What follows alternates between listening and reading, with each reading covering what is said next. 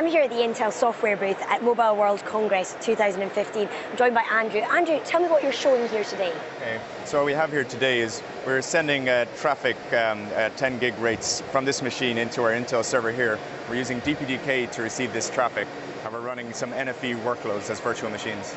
And you mentioned DPDK. We use a lot of acronyms at Intel. Tell me exactly what that is. So DPDK is a data plane development kit. It's an open source community project in software that enables us to process IP packets at very high throughput rates.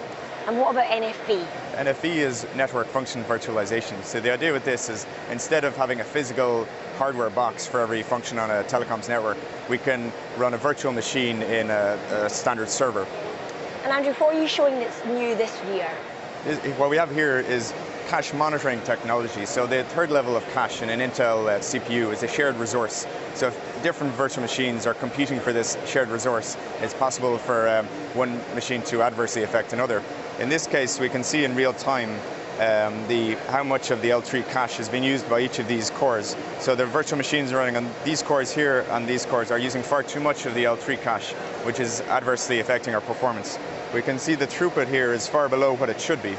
So the solution to this, what we have is cache allocation technology. We can actually define a class of service for access to the L3 cache. So we can give our preferred high priority virtual machines the most access and not so much to the low priority machines. So I can show you if I turn it on here.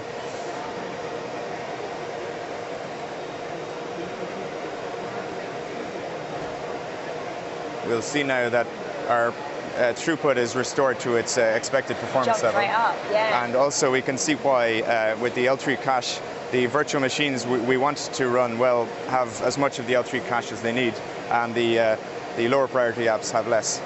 And Andrew, how does this benefit the user?